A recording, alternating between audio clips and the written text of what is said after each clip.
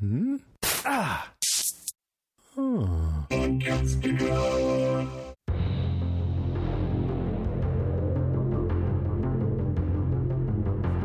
Hey everybody, I'm Rima. And I'm Pate. And this is Strange Indeed, a podcast dedicated to the hit Netflix show The Umbrella Academy. This week we are covering Season 2, Episode 10, The End of Something.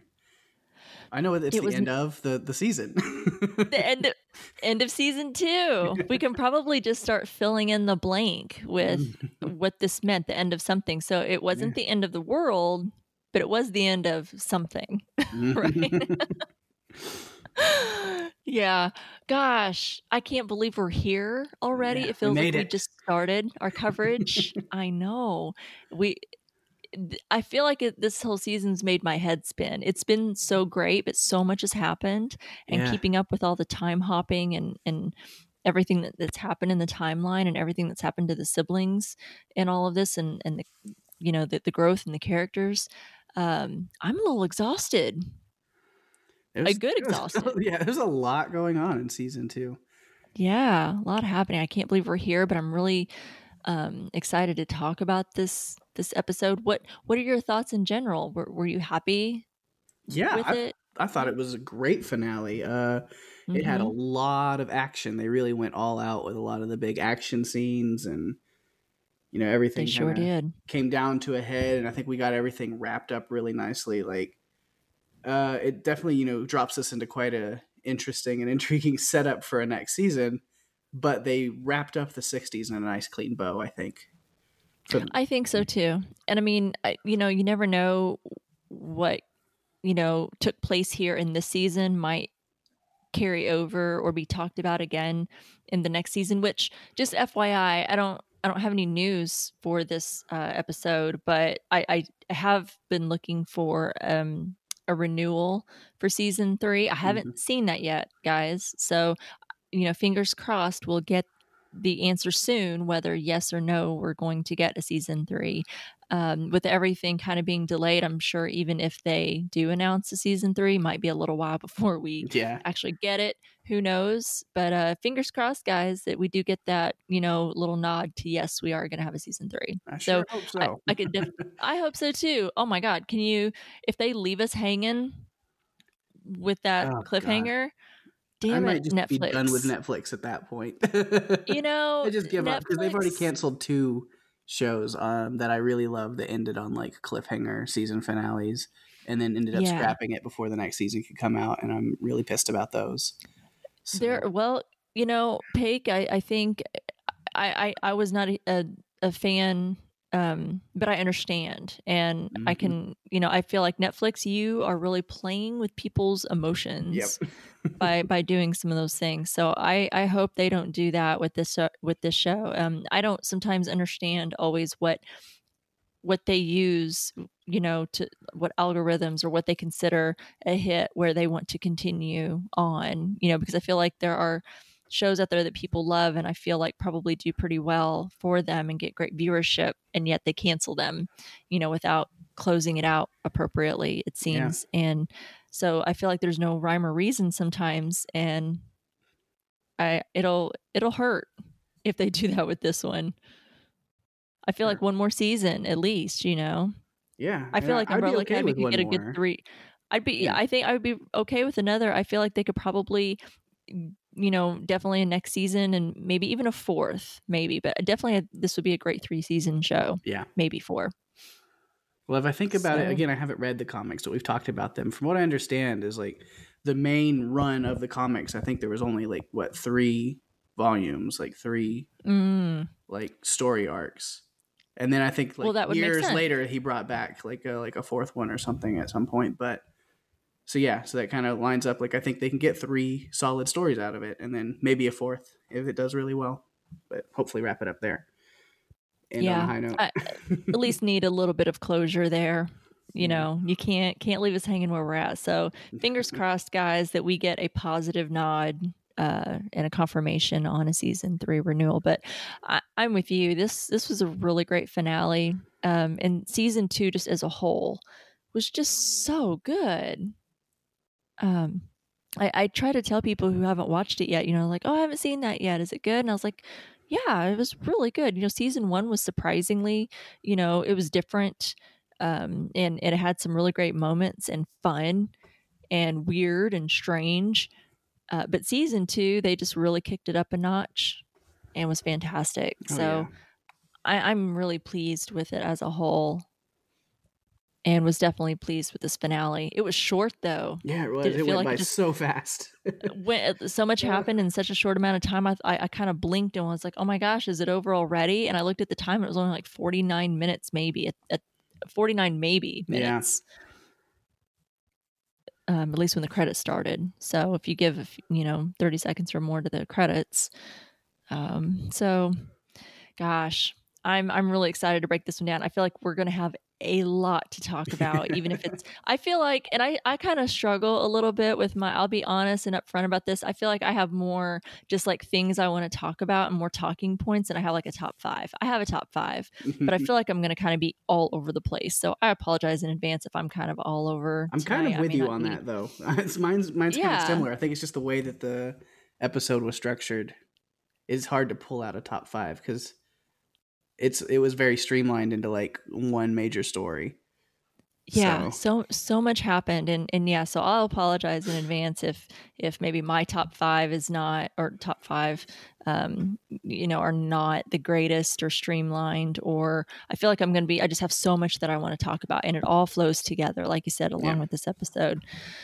But hey, we're gonna try it anyway. Yeah. So anyway, with that being said, I'm ready to kick this off. And Paik, will you please, for the finale, give us your number 5 for episode 10? My number 5 is Ben, and what we see at the beginning of the episode mainly with him is I love that they dropped the episode right into the like cold open being 2006, and I was like, oh, we're finally getting some info on Ben, and I was so excited, and I was ready to find out how he died, and then we didn't. I mean, no, we knew it was a mission that had gone wrong, but I think we'd already kind of pieced that together, so we still didn't get the information we wanted as far as what happened, but we got a little bit more story and background of how the family was at that moment when that happened, and we did get to see him and Klaus together, which I was like, wow, teenage Klaus is already quite a drinker. He's got his own flask and everything, so that makes sense, I guess. He started early. Yeah. Yep. Which I don't know who the actor who played young Klaus was. Actually, no, I think I have it marked. Yeah, I looked it up. His name is like Dante Albidone, something like that. Okay. I don't know anything about him really, but I did look up his name. But I thought he nailed young Klaus really well, like even the way he speaks, and they've done really good on casting those. And I could be wrong, but didn't they dub?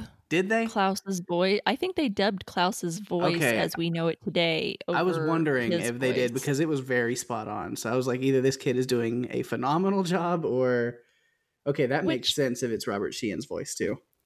I wonder why they. Do you know?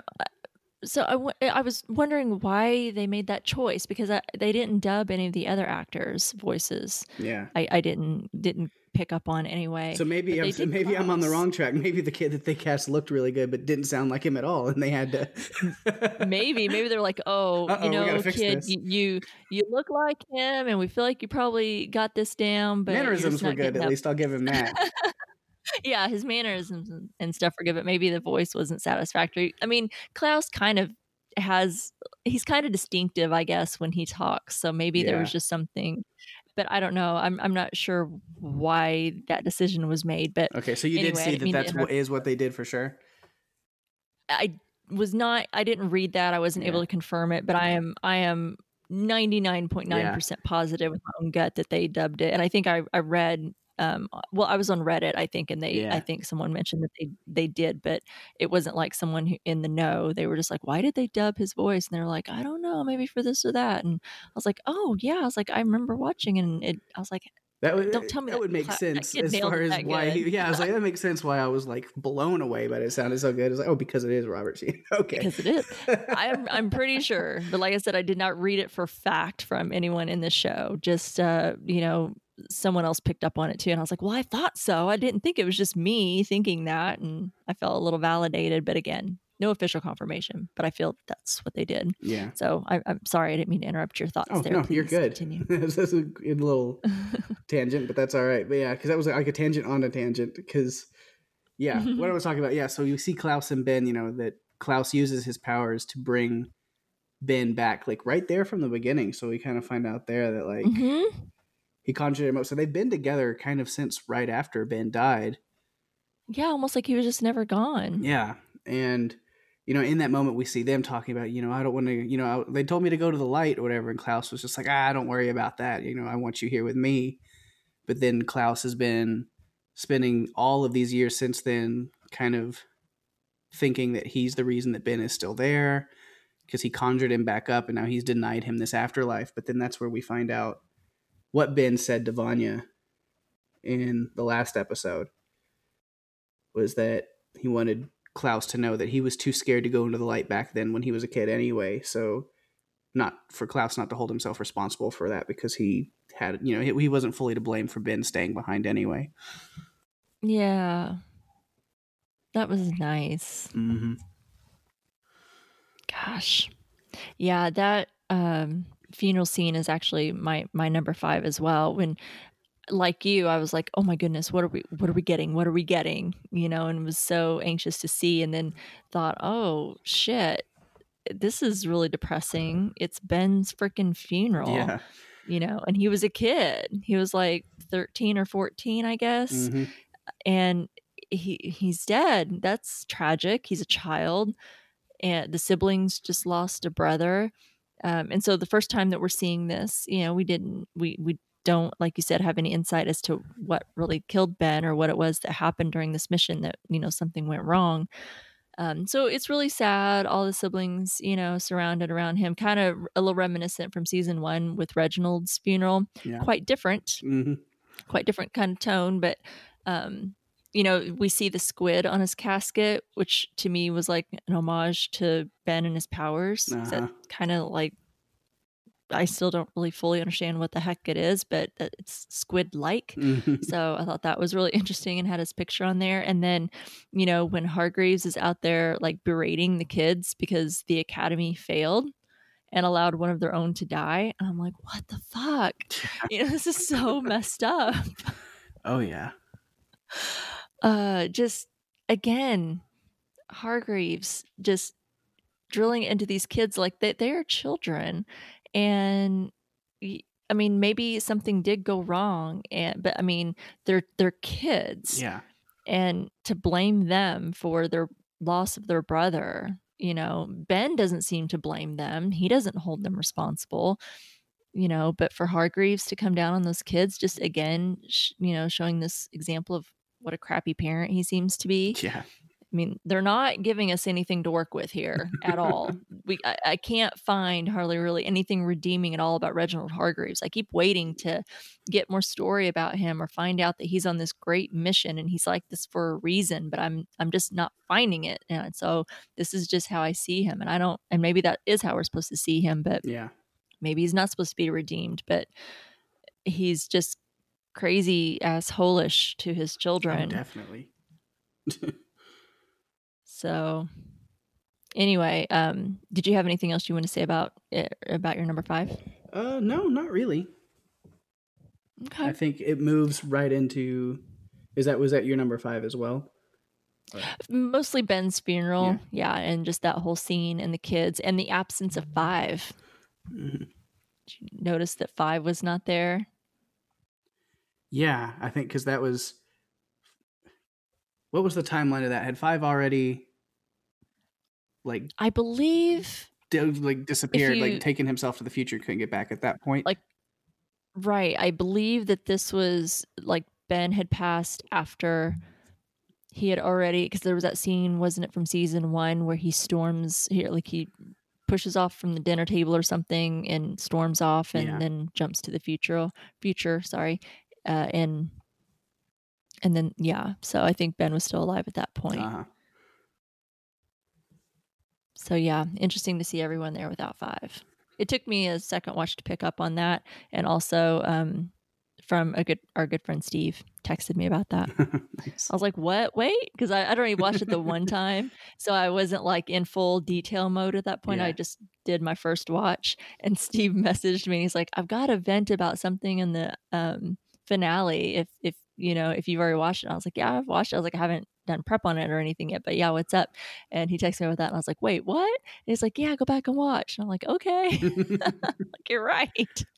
So yeah, I was like, okay, good pickup, Steve. Thanks. So I got to give credit to Steve where credit is due. Oh, yeah. And then when I caught it on the second watch, I was like, okay, yeah, makes sense. Mm-hmm. All right. Yeah, that was all that I really wanted to say and kind of focus on just Ben's funeral and that little flashback. I do enjoy those little flashbacks, getting a little bit more insight. Yeah. And kind of interesting, getting this as the beginning of the episode with Ben's funeral. And I won't really go into detail or talk about it, but seeing what we see at the very end of the episode. Yeah. Kind of the book ending of the episode. Oh, yeah. Yeah. Oh my gosh, cool so much to talk about. Oh, Yeah. So what is your number 4? Well, that actually rolls right into my number 4 really well, what we were talking about there. Awesome. Which is still kind of, it picks up at the funeral a little bit, which title card watch, I've been doing that. And the umbrella on Ben's casket with the title over that is where that was found. But yeah, my number 4, I just titled Reginald is Still a Dick. And Yeah. so some of the stuff with him. And so, yeah, I said, he's still being Father of the Year here. God, what a piece of shit. That's kind of where I was at. And so I wrote down his full non-eulogy because I was like, wow, what a speech, huh? Because what he says, the world is full of injustice. Good people die along with the bad. This cosmic equation will never change unless evil itself is wiped from existence. Thankfully, there are powerful forces pushing back against the wicked and iniquitous. Individuals who have the strength to pull together against insurmountable odds, to face adversity with unblinking courage, and not to hesitate to sacrifice themselves for another. Unfortunately, none of you are such people. And then, it bounces around from Luther to Allison to Diego, and they're all like not shocked by this statement. They're almost like giving these like knowing glances, like, yeah, of course he was going to pull this. Like they were expecting this insult. He says, despite years of training and weeks of preparation, you allowed number 6 to die on this mission, which triggers Allison a little bit to go, it wasn't our fault. And he says, excuses? I will not hear them. The Umbrella Academy has failed one of their own, the consequences of which are dire. Hold on to this feeling, children. Let it fester in your hearts, so there is never a next time. Training will be canceled today out of respect for your brother, and we will resume tomorrow at 6 a.m. And then just walks off, leaving them to stew in that pile of crap he just dropped on them. Yeah. And I mean, shit. That just blew me away. I just sat there on my first watch, and I mean, yes, we all know how terrible he is, but this really was the icing on the cake for me, I think. No and sympathy, no fatherly emotion at all. Like no care, no love, no wanting to make them feel better for the loss of a family member. Just, this is your fault. Do better. I'm disappointed in you. Goodbye. That's all it was. Yeah, I'm surprised he even had the decency to say that training was canceled for the day out of respect for their brother. Yeah. And that was surprising to me. That was probably the worst of it, but it wasn't the only, thing we see in this episode of him just, hinting at or being still just like terrible to them. Because even later on, I'll skip ahead a little bit. I'm sure, can't really spoil things because we've seen the episode and people listening have seen it, I'm sure. So, when they find out about Lila and they all come to realize what Lila is, which Rima, you nailed it, and that's awesome. I did. I'm really proud of myself for that. Yeah. I got something right. But they all come to that realization. They're like, well, she's one of us. And then you realize that Reginald never told them that they were 7 out of the 40 something. Like they had been this whole time thinking they were the only ones. It seems like Reginald never told them that oh yeah, there was a bunch of babies born and then you were the ones that I got.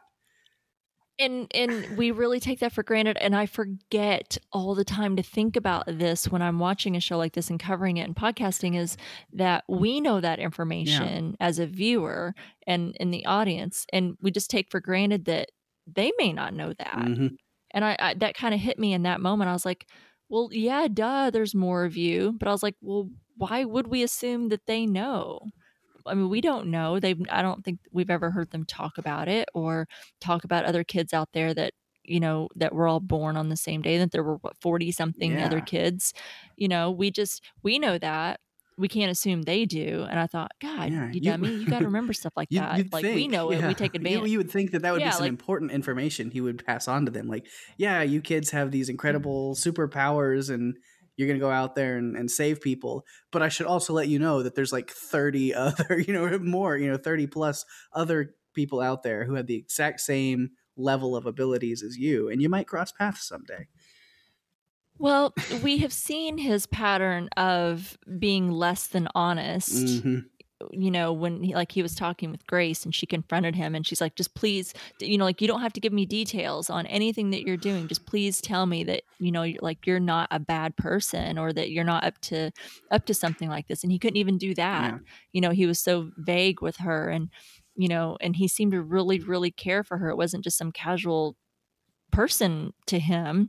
They seemed to have, a true relationship, and he really seemed to hold on to that, and it meant something to him, and he couldn't even be upfront and honest with her. So why the hell would he be with his kids? Right. So I guess it shouldn't have surprised us that he was a little less than forthcoming with all of the details about, all these kids born on the same day with powers. Yeah. So duh, that smacked me. I'm like, well, duh, why would we assume that that he told them?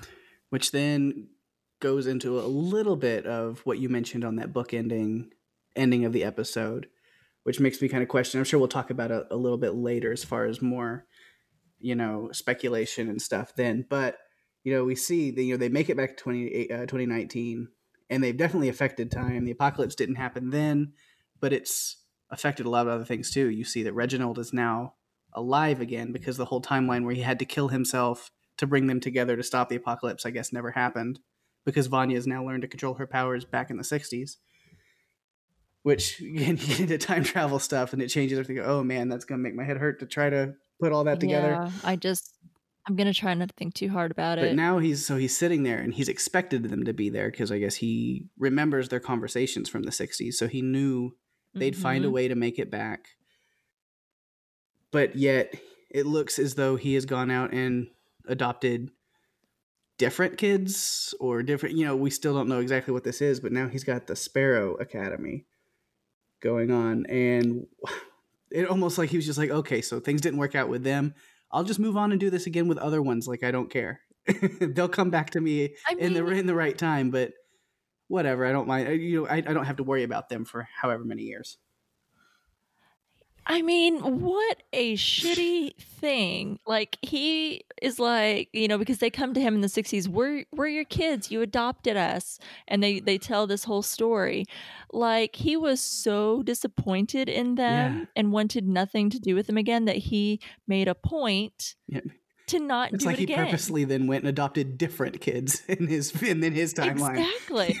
Talk about, again, a huge snub to those kids. Like, I'm so disappointed in all of you. Why the hell would I adopt the 7 of you?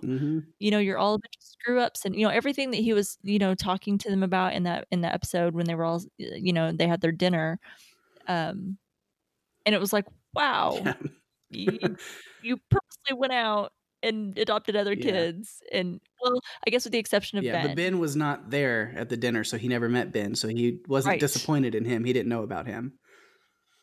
True, or at least I guess. I'm still the whole timelines and how you change things and the consequences, I'm still really confused. But yeah, you're right, he was not there at that time, so maybe he didn't know about him yet. But yeah, how about that nice little smack in the head for you? Just every step that he can take, he's going to keep being a horrible piece of garbage. Yeah, he keeps proving himself over and over again to be an asshole with no redeeming qualities that I can find whatsoever. But yeah. Sorry, do you have more to say about your number 4? That's it. Good one. Well, my number 4, I wanted to talk about the showdown. All right. This amazing showdown that we get on the farm. And, as they're in the barn trying to, kind of talk Harlan down, kind of calm him and kind of wrangle that in and take control of that situation. The handler shows up along with Lila, which was, interesting. I think we knew was probably going to happen. They go out and confront them. Five and Diego go out there, the perfect pair, I feel, to confront those two. Yeah. They are like, well, they have their little discussion, but they're like, well, that's fine. There's 7 of us and only 2 of you. Should have not said that, because the handler was totally ready in that moment. And with the snap of her fingers, hellfire comes down. You've got all these assassins from the commission. And did you happen to catch what was really fun was some of them had masks on, like Hazel and Cha-Cha from the first season. Yeah, there was a few little fun masks, and there's like another a creepy looking bunny rabbit, and one had like this like pink cherubic like chipmunk face, and then another one was like an ogre kind of thing, and one just kind of looked like a bucket. I love it. I know. It is so strange. If we were talking about any other show or anything else, but it would just be the strangest thing. But the show just, anytime you're talking about the Umbrella Academy and you're talking about these things, it would sound strange anywhere else in conversation, but it's the show, so it makes perfect sense. It's the show where we just overlooked and completely ran with, oh yeah, the guy's got a fishbowl for a head and he's actually a fish. Okay, cool. Moving on. Yeah, we accept that. Yep. Next, we do accept that. We accept a talking fish and a fish bowl attached to some sort of human-esque robotic body or something of that nature. Yeah, total. Not even having to think twice about it. This is just fact. This is the world we live in.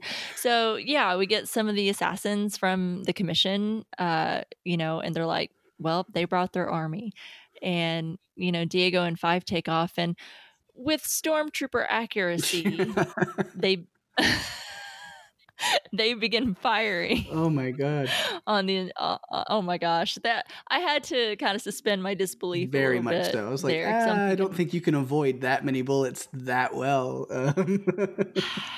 I get it. You're running and your aim is going to be off when you're trying to run, but I feel like out of all of those, I don't know the number of assassins that were there, but I feel like somebody's going to get a lucky shot or 2 off, so yeah, you have to kind of suspend your disbelief a little bit. And when watching this scene, and immediately Star Wars came to mind and the stormtroopers. So they're running like hell, trying to get away. And whenever they get to some cover, I really love the moment when they can't flash to the house because Five seems to be peering out. He's lost some of his energy. And so Diego covers for him. And when he holds those bullets back, I was just so impressed with Diego in that moment. And it just reminds me again that we still just have not seen him, along with the others also, really use his powers enough. We haven't really seen that full capacity. He's great with knives, and we know he can kind of bend a metal to his will. He's a little bit like Magneto, right? Got a little bit of that Magneto power going. And it just made me see again, I was like, man, we have not really seen, I feel like, a full range and full capacity of the this with the siblings' powers yet. And even though I loved this finale and thought it was really great and a lot of great things happened, one little side note is I was really just disappointed that they gave us that teaser in the first episode when we had all the siblings during that big war when Five jumps in and they're fighting the Russians on the street, and you could see all the siblings in all of their different powers and how they're using them, and you're like, whoa, look how they've really expanded their powers, and they feel like they're really there, and really learned how to focus and use the full capacity and what they can really do. And we didn't really get a whole lot of that in this episode, so I was really just disappointed that we didn't get that. That is one, I think, negative thing that I would have to say, because I really was hoping we kind of get to see that come to fruition. Even though the circumstances are changed, they were able to stop the apocalypse from happening, so maybe that's why we didn't get that. But if just would have been really great to kind of see that again, but maybe that's all we were meant to have. But anyway, it was really great to see Diego, putting his power, I think, to the test and really what he can and can't do. So that was super cool. when Luther and Allison and Klaus had come out and they take cover because they're being shot at, when he's covering them up, trying to protect them, and everyone is thinking like this is it, right? Like there's no way we're going to get out of this. We can try to fight back, but how do we take them all out? And Vanya, the one person who could take them out, seems to be occupied with Harlan. Well, she does seem to kind of come to a little bit and realize that she needs to, because they're in danger too. They're shooting up the barn, and Sissy and Harlan are in danger as well, and she needs to go help her family. So she comes to her power, and it was really great to see how she's a lot more zen now, right, than what she was in season 1. So she really didn't allow her power to overcome her and have all of those repressed emotions that she seemed to have from season 1. Like even though she knows and understands who she is, she just seems a lot more calm about it now and a little bit more accepting of things, and doesn't seem quite a mess like she was in the first season. So she was really able to harness and channel her powers, and it was so cool seeing her float up out of the barn like that, and with one just little, I don't know, swoosh, whatever you want to call it, she just totally wiped out the whole assassin squad. It was really cool. Or assassin army. They all super looked like cool. they were in like some part of like video game engine where it's like all these just like people just flopping and ragdolling around, getting pushed by this. Yes. That was interesting to see, and really cool to see her have that control and be able to kind of bring it back. Like she was able to, in one fell swoop, because she's so powerful, take them all out, but at the same time rein it back in to where no one else got hurt, unnecessarily. Yeah, I think I've really found her balance is if she's pushed into using her powers through trauma and as a defense mechanism, that's when the emotions take over. But whenever it's her using them on her own accord in order to help somebody else, she knows how to focus them in, and it's a good thing. Right. That's a good point. It's a really good point. But that's mostly my number 4. There's going to be a lot more to talk about, and there's going to be some more elements during that showdown that I know I want to talk about. Like I said, so much of this episode is just pretty fluid, and it's hard to kind of really pick apart things. So I've had to kind of pull things out separately here. So we're definitely going to, at least I have more to talk about, as it pertains to this. But I really just in general loved the whole, squaring off, with the handler and Lila, Diego and Five, kind of like a Western a little bit like a duel. And, and it's like, okay, we're going to get this little showdown. And it ends up being like however many, hundreds upon hundreds of commission assassins against the 7 of them. And just when you think, oh shit, this is not going the right way, it gets turned around, but then it kind of comes back to shit again, which I'm sure we'll talk about. But just a good fun scene altogether, and lots of action. Lots of good stuff. So that's my number 4. What is your number 3? Let's see. My number 3 was just I called it the Academy in it together, and it was kind of a lot of the sibling, together before the big showdown. Was just I had a few notes of some fun stuff, especially where we pick up with them close to the beginning of the episode, where we see that our favorite band of misfits is now nationally being hunted as connected to the death of Kennedy. And they're just like all the way out there. I was like, we have Vanya, the Russian spy, Diego, the Cuban exile, King Kong Luther, the mafia boxer, Allison, the Negro radical rioter, Klaus, the cult leader and tax evader, and then Five is the unidentified boy, and he's their poor hostage. Really cracked me. And he was just like, well, that's true. Sometimes I feel like I'm a hostage. Yeah, and I wondered, I thought, is he going to feel insulted by that? Because he's like, internally like an old man. He's like, I'm the ringleader here. How dare you? Yeah, no kidding. But yeah, I thought that was really funny. And then Diego had cut a side of him I don't think we've ever seen, where him and Five are talking about the commission, and Five's like, you don't know anything about the commission. And he was like, no, I was there, and I did this. And he's like, I was on the infinite switchboard. He was like, oh, you were on the switchboard. He's like, yeah, I made that machine my bitch. And then he just like I have never seen that side of Diego. He like went straight up gangsta. Like he was just like, I've been doing some shit none of y'all even know about. Like he had this whole different voice and everything. He was like throwing the gauntlet down. He was. I was like, Diego, what is this? It's like, oh, okay. He's very passionate about his time at the commission. That whole like hour Sure that he was there. Yeah, he was meant to be there, and he nailed that orientation. I thought showed that switchboard who was boss. I thought that was so funny. But hey, I guess he became pretty close friends with old Herbie there at some point while he was there. They came up with their own secret handshake and everything.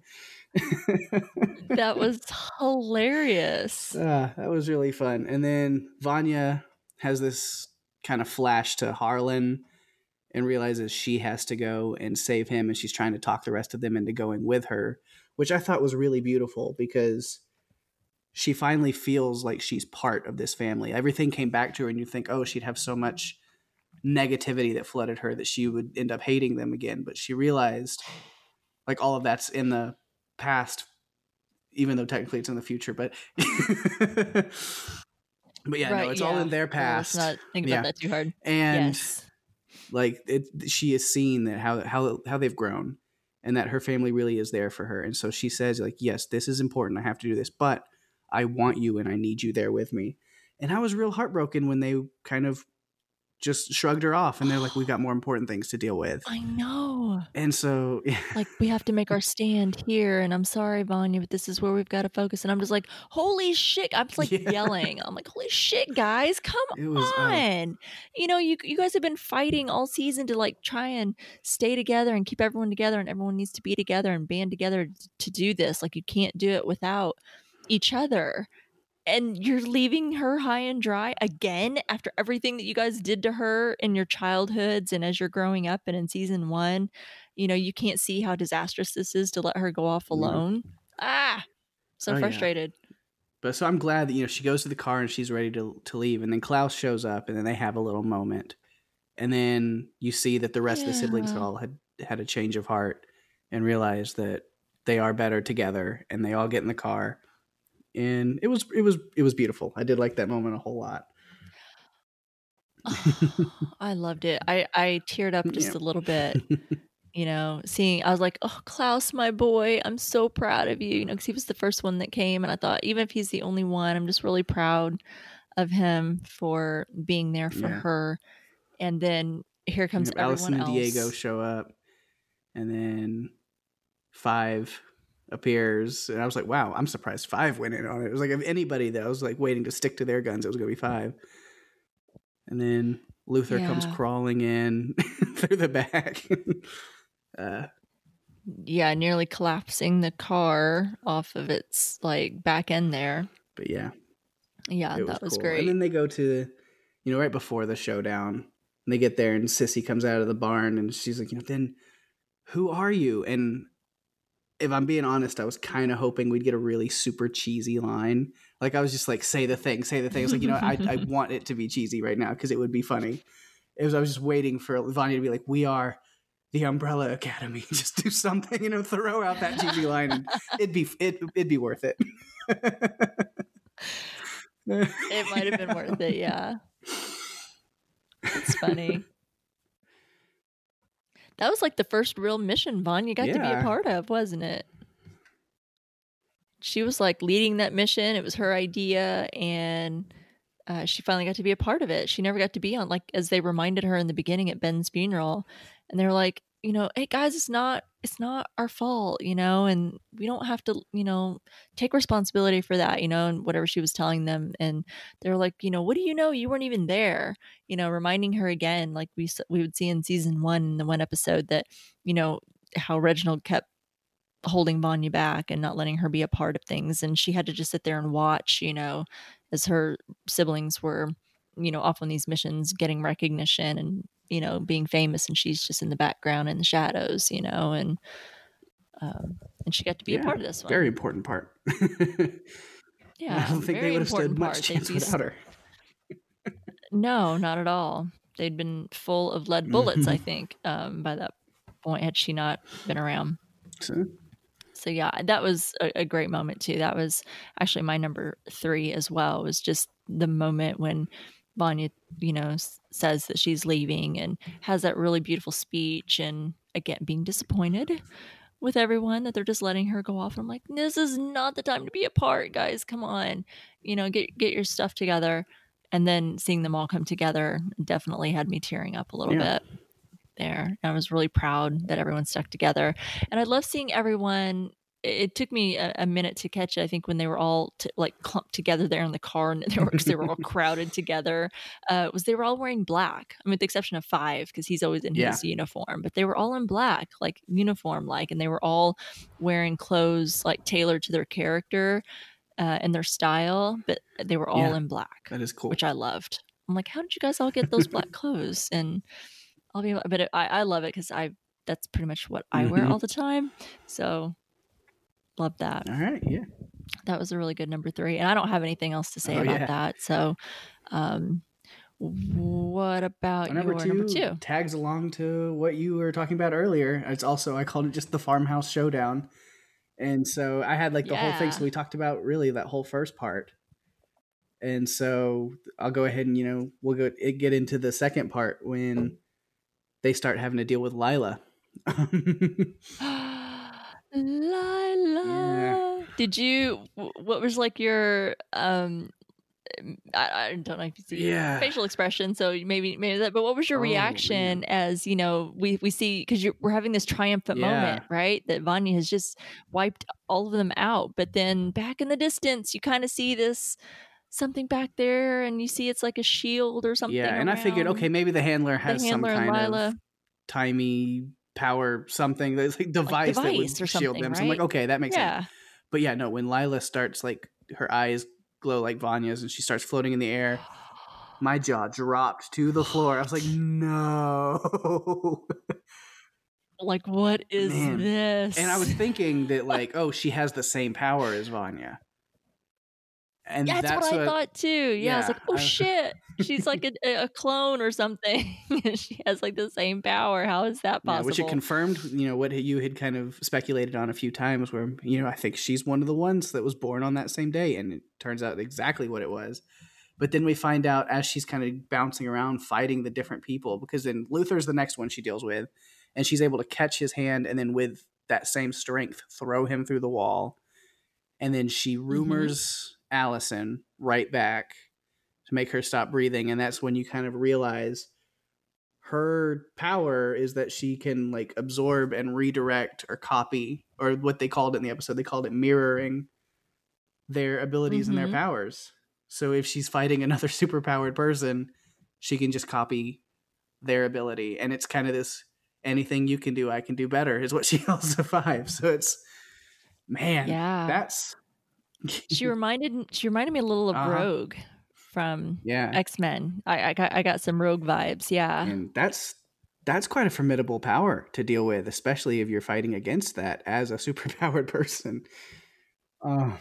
Yeah. How do you defeat that? And I know that they had the idea of, well, she can't fight all of us, right? She can only do one power at a time. So if you can distract her, you get one sibling to distract her, another sibling could come in and try to overpower her, or whatever power they have, to overcome her. But can they? Is that even true? It depends on what power she decides to copy. I mean, if she just decides to copy Vanya, if they're all around her, then there's not much you can do about that.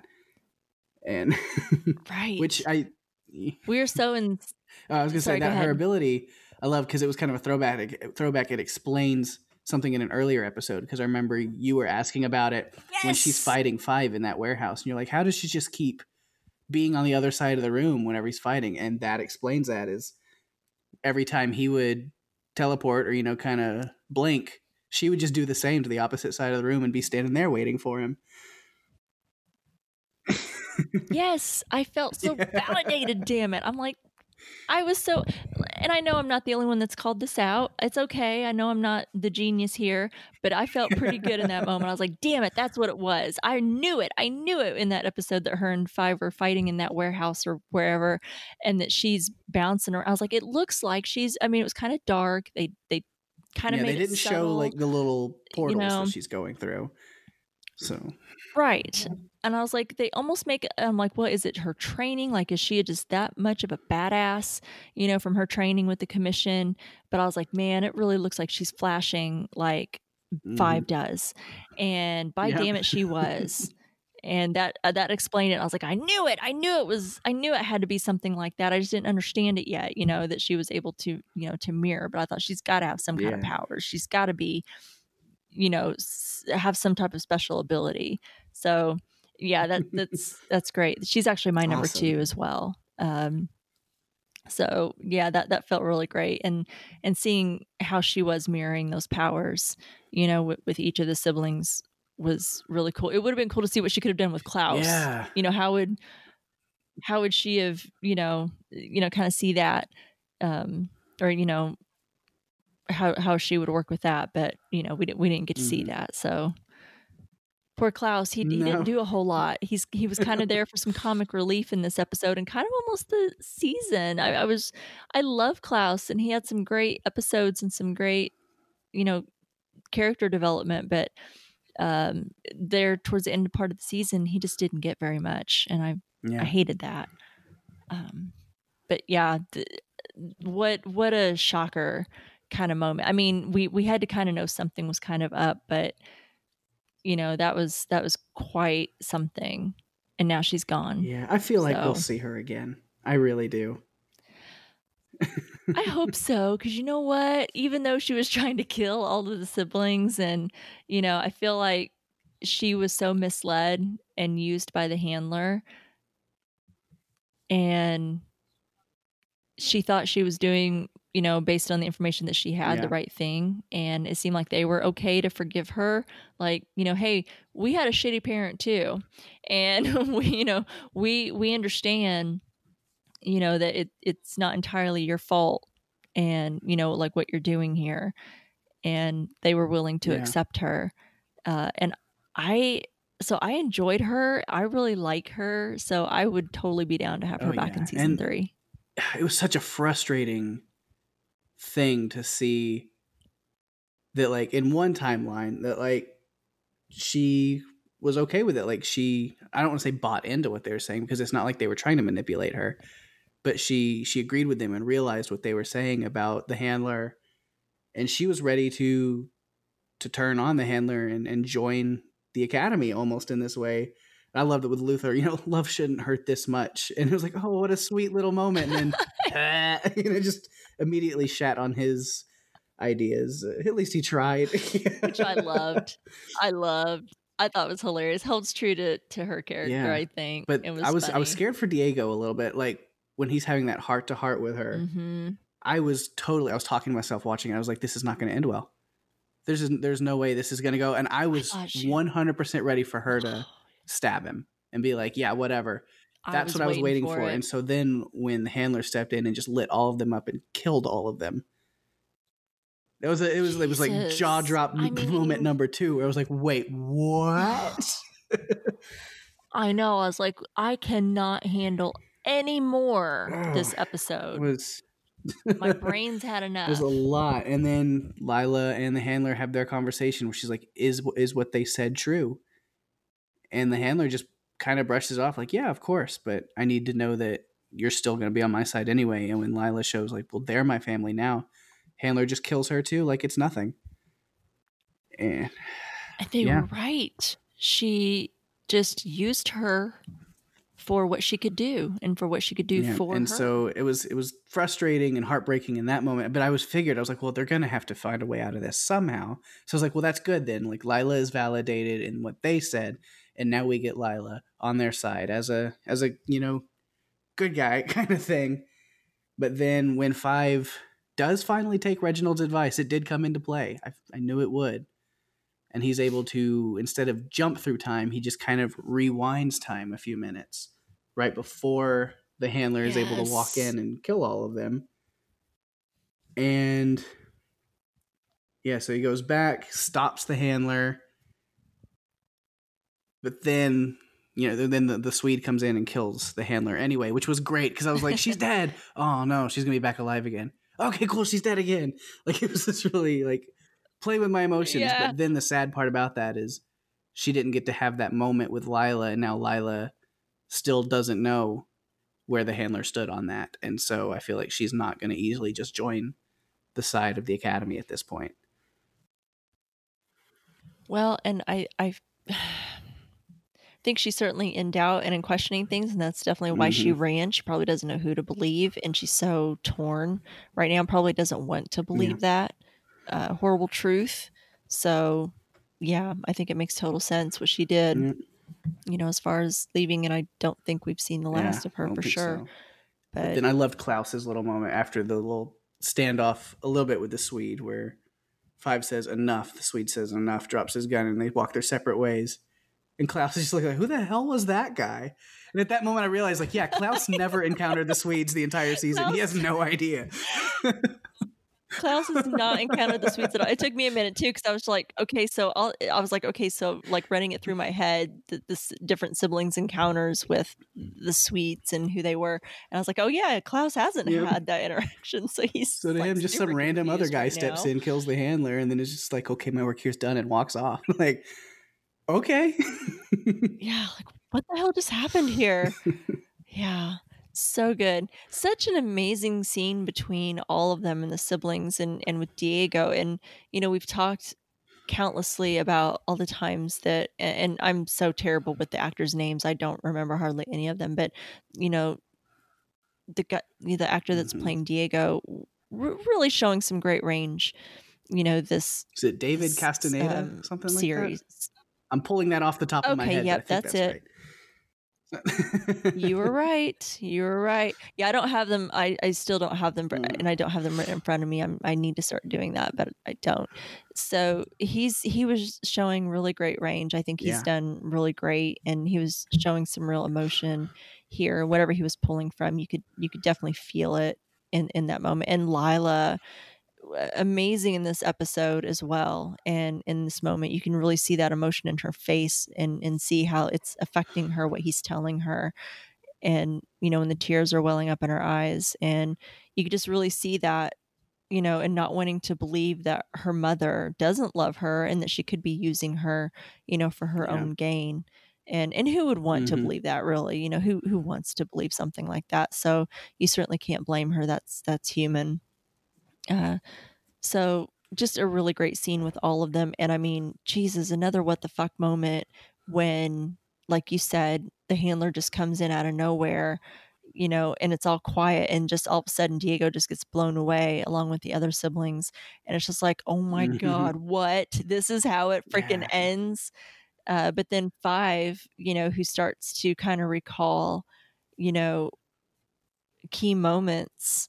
And then also remembering what Reginald told him about, you know, instead of maybe looking at decades, he should start with seconds, and is able to just slowly rewind, you know, what happened. And I'm sitting there thinking, I'm like, poor 5.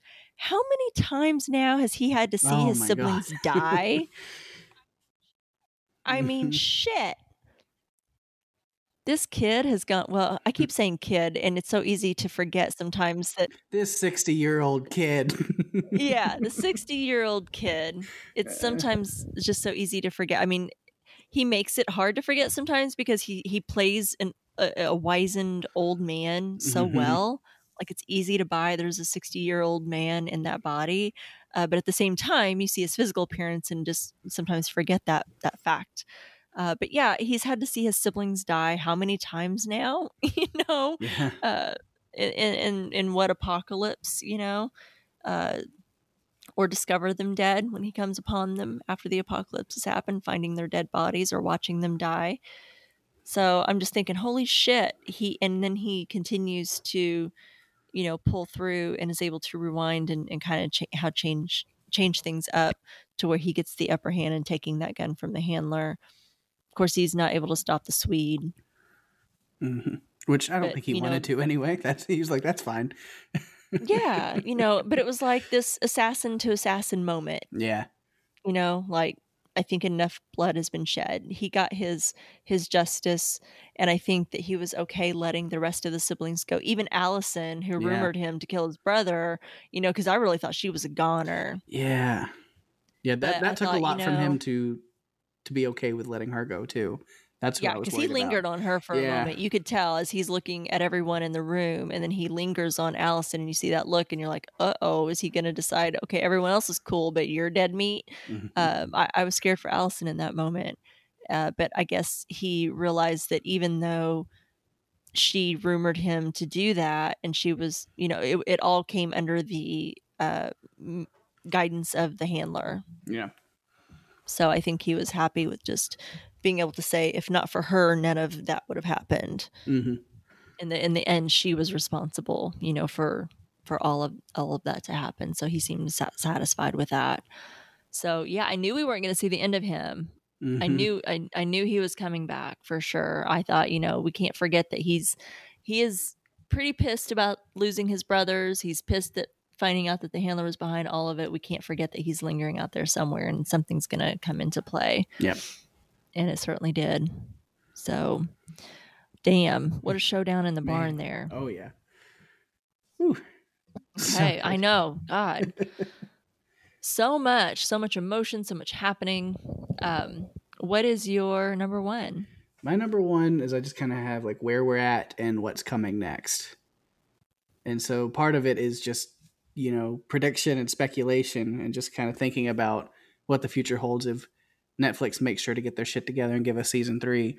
Yes, please. But yeah, so first kind of like where we're at is, we see that with the commission, that Herb is now running the commission until Yay, Herb! until they're able to elect a new board of directors.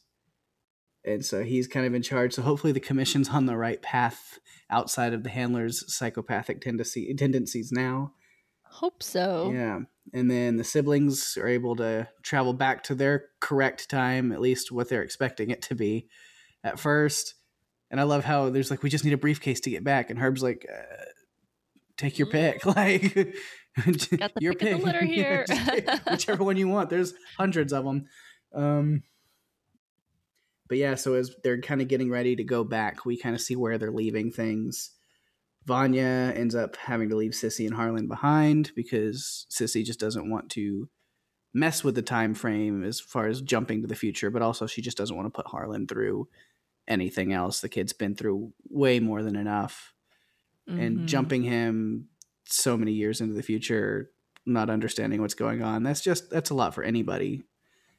And so, Vanya's, they have their emotional moment, but Vanya understands and is okay with leaving them behind. Then we see that Harlan still has some of his powers. He's levitating the toy above his hand in the car. So I'd like to see them come back somehow. I think it'd be cool.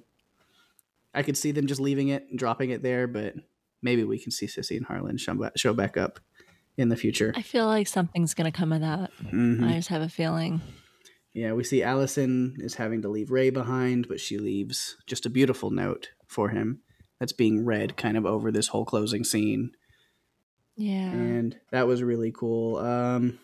We see Klaus where he's at as he's just remembering Dave and thinking about Dave and I guess just hoping the best for him. And then we do get to see Dave still boarding the bus and heading off as a Marine. So we still don't know what's going to happen with him. No, but I did have a thought on that. Mm-hmm. I think that weren't they in the army when they were in Vietnam? Didn't he enlist in the army? But maybe because of the circumstances when Klaus confronted them in the diner, and that really set off Dave's uncle, and he made him go enlist like that day. But he enlisted in the Marines. So maybe that's a big enough trajectory change that something could happen. Yeah. Maybe he could still make it out. Mm-hmm. He won't be in that same hill or wherever it was that he died. I mean, you're going to Vietnam. We lost a lot of men needlessly in Vietnam. Yeah. So still not great chances, but maybe it helps change the trajectory a little bit. Yeah. So that'll be interesting if we see Dave come back. And I wouldn't be surprised if we do. Mm-hmm. And then Luther, I guess, just he's contacting Jack Ruby or trying to. I don't know whether he was going to try to stop him from doing whatever or just wanted to touch base. I'm not sure exactly why Luther would have been calling him, but either way, we see that the call doesn't go through because Ruby is off to kill Lee Harvey Oswald anyway. I think that's why he was trying to get a hold of him. That's the only thing that I can think of. We don't get a lot of explanation, but I think it was trying to stop him from shooting Lee Harvey Oswald. Yeah. Mm-hmm.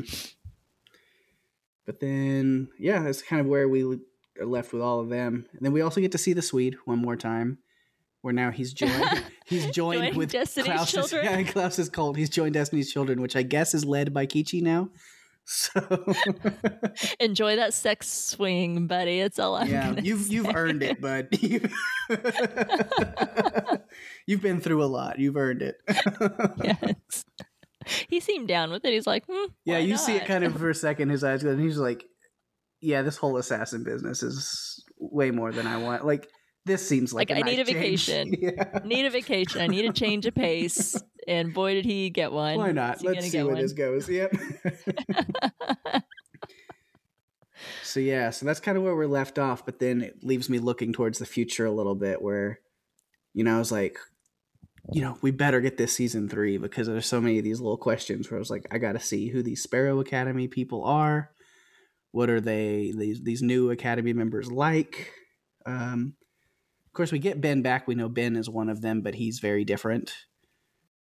He's been raised in a whole different kind of household, different people. Reginald maybe has changed the way he does things, knowing how the original ones turned out, and he didn't like that, so maybe he's even harsher. It's his fault. Yeah. It's his fault. Jesus. Yeah. And then, I'm really excited to see where that goes, and then we talked about Lila, and I was like, where is she, and what role does she play in the future? Because I definitely feel like we'll see her again. Are we still going to see the commission? Because now that Herb is kind of in charge of everything, like, do they still need to be involved?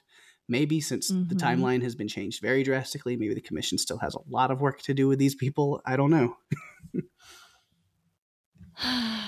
So much for speculation left in this episode. Yeah. A lot of that is actually part of my number one as well. Mostly just like who the heck or who are the Sparrow Academy. Yeah. And seeing Ben alive. So what the hell? I guess if they were taken out of the timeline, the Umbrella Academy wasn't there to, in Reginald's words anyway, be responsible for Ben's death, that he still adopted Ben. Yeah. But he adopted these other kids. So whatever mission that they were on, it never happened.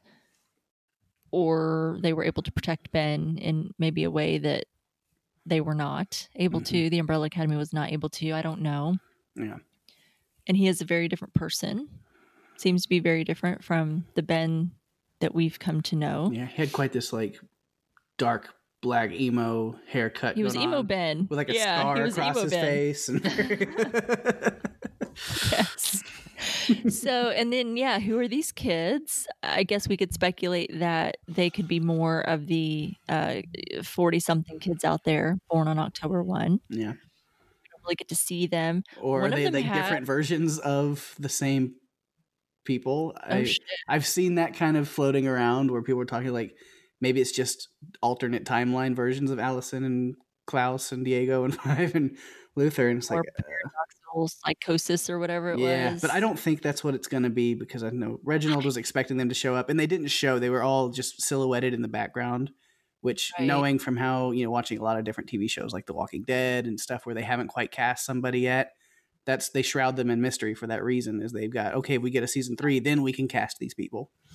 Exactly. Yeah, you're absolutely right. They can kind of leave an air of mystery, around that instead of dedicating someone. Because if they do, if they show their faces and they're like, well, now we have to have them back for season 3, if we get a season 3, and then if we do, can we get these guys to commit to a season 3? Will they be available? Yeah. How long will it take for us to be filming? Will they all look the same? Or if they're kids, are they going to drastically change? We have this whole thing, right? Yeah. So there's so many things that kind of play into that. So you're right. Yeah, because their ages could even be different. Because so then would him changing that have changed his timeline to where maybe the Sparrow Academy people could be older or younger or whatever from our Umbrella Academy people, you know.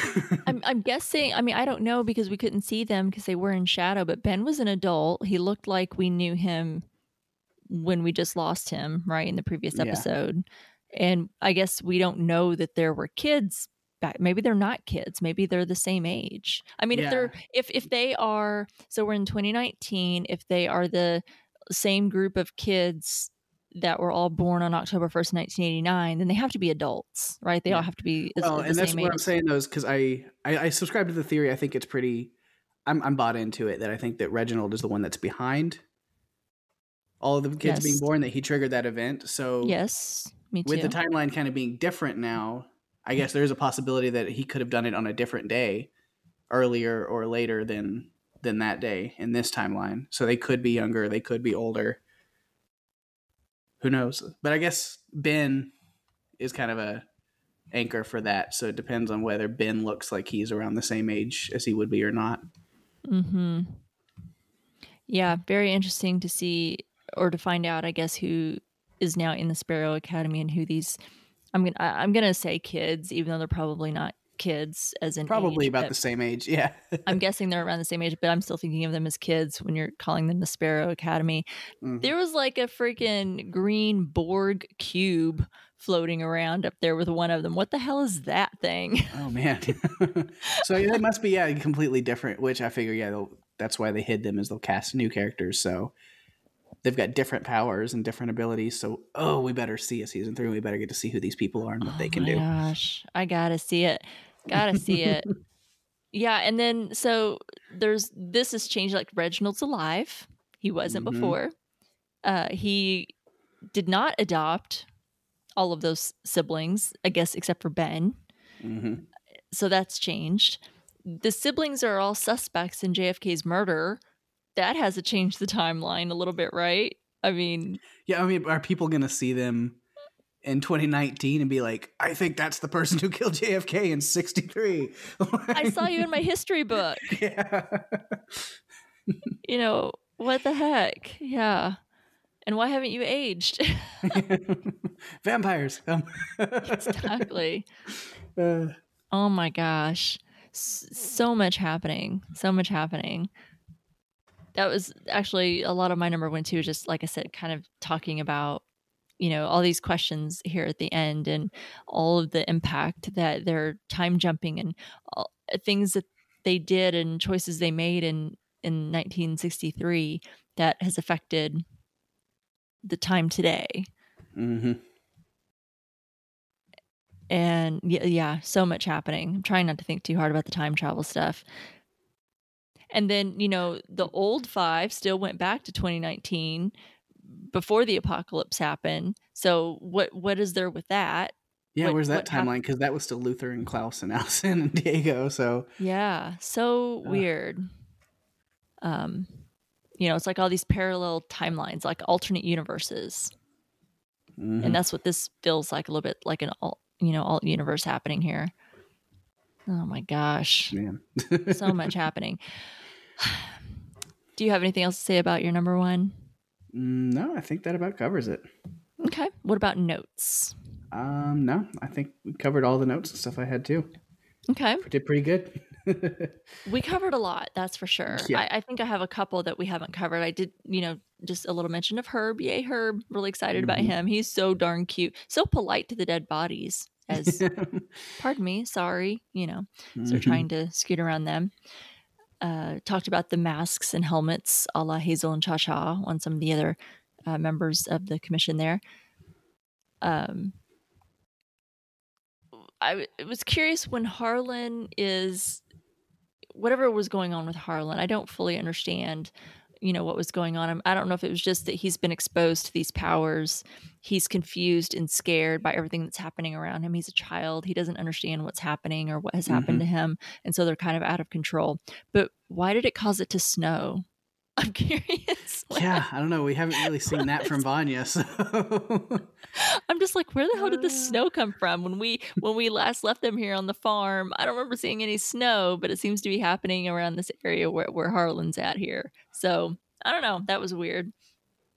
Yeah, those powers, because I assume he just kind of absorbed whatever Vanya has, and we still haven't been able to put a full like wrangle on what Vanya's powers are. So yeah, maybe she can change the weather too.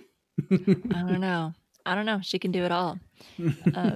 One moment that was just really kind of eerie and weird when I watched it was after Vanya had taken out that whole commission army of soldiers, and they're all blasted in the air and they roll on the ground all lifeless.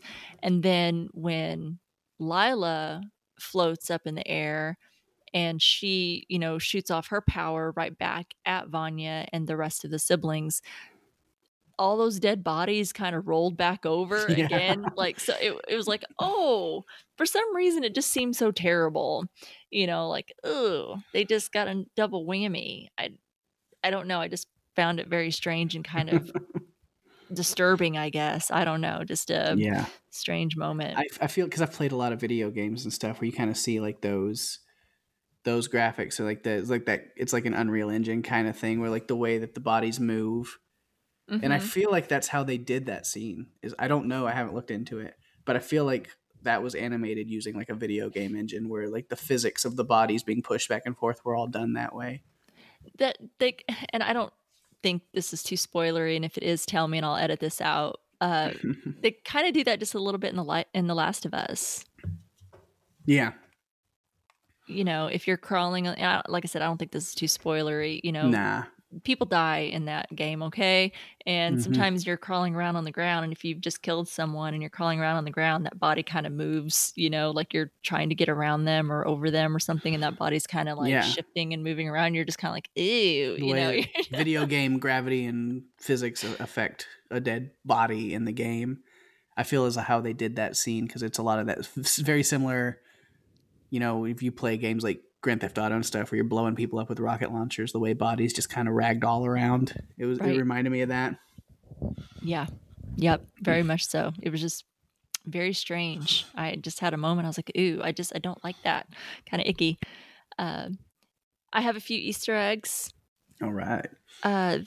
So there are sparrows hidden in many scenes throughout the season, foreshadowing the Sparrow Academy reveal. So I got the one there at the end with Harlan.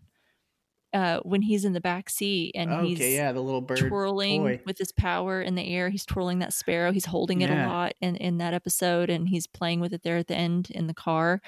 That was like a sparrow, but there were other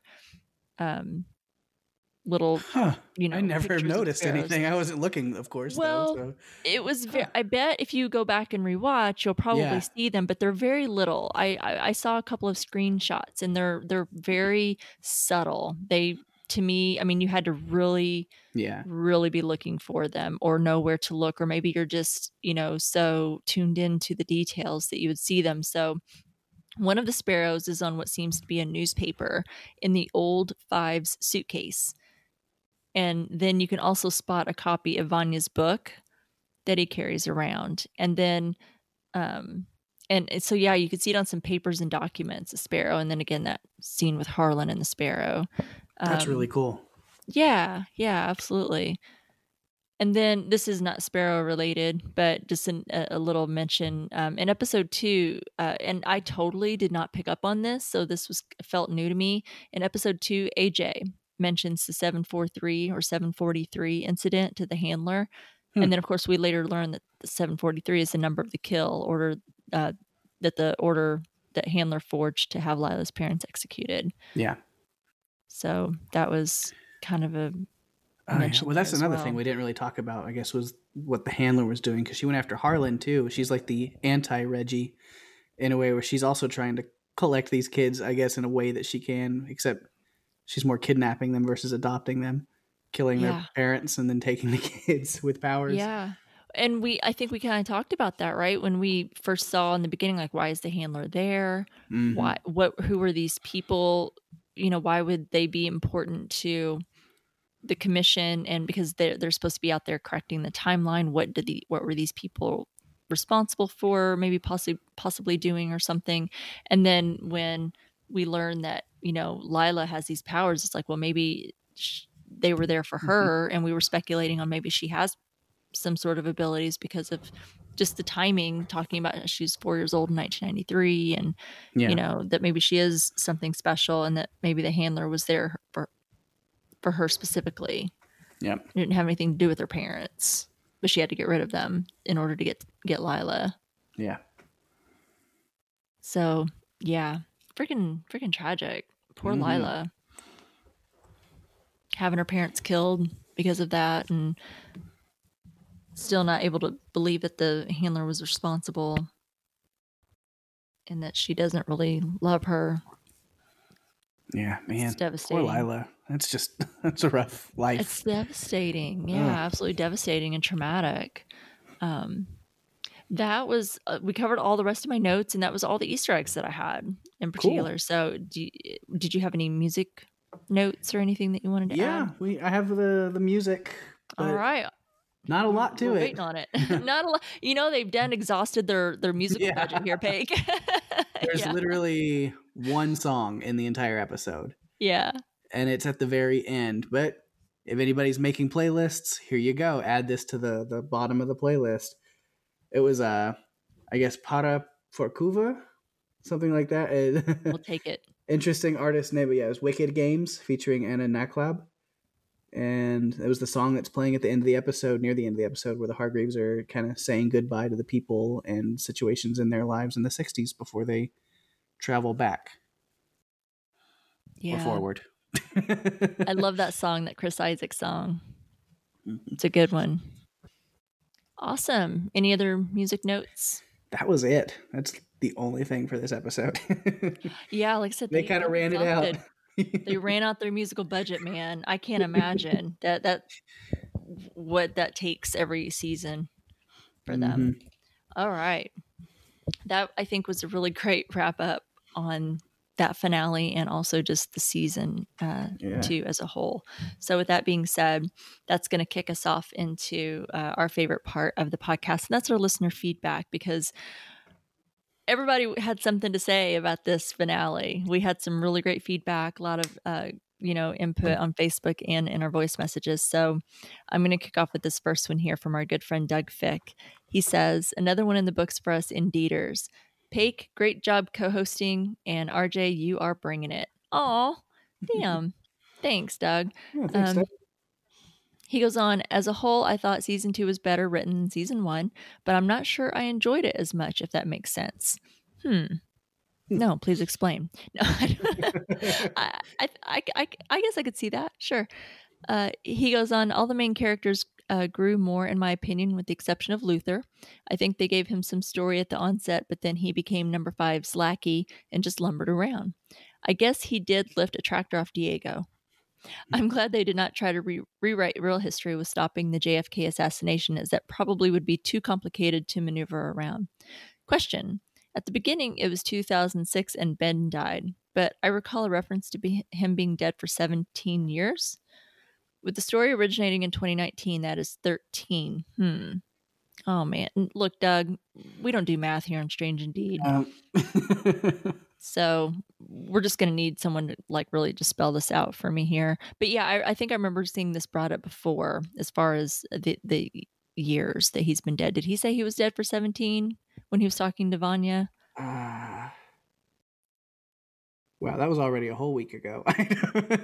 I know. I don't remember. Man. I've slept since then. I don't know if he said it a full... Maybe he did. I don't remember.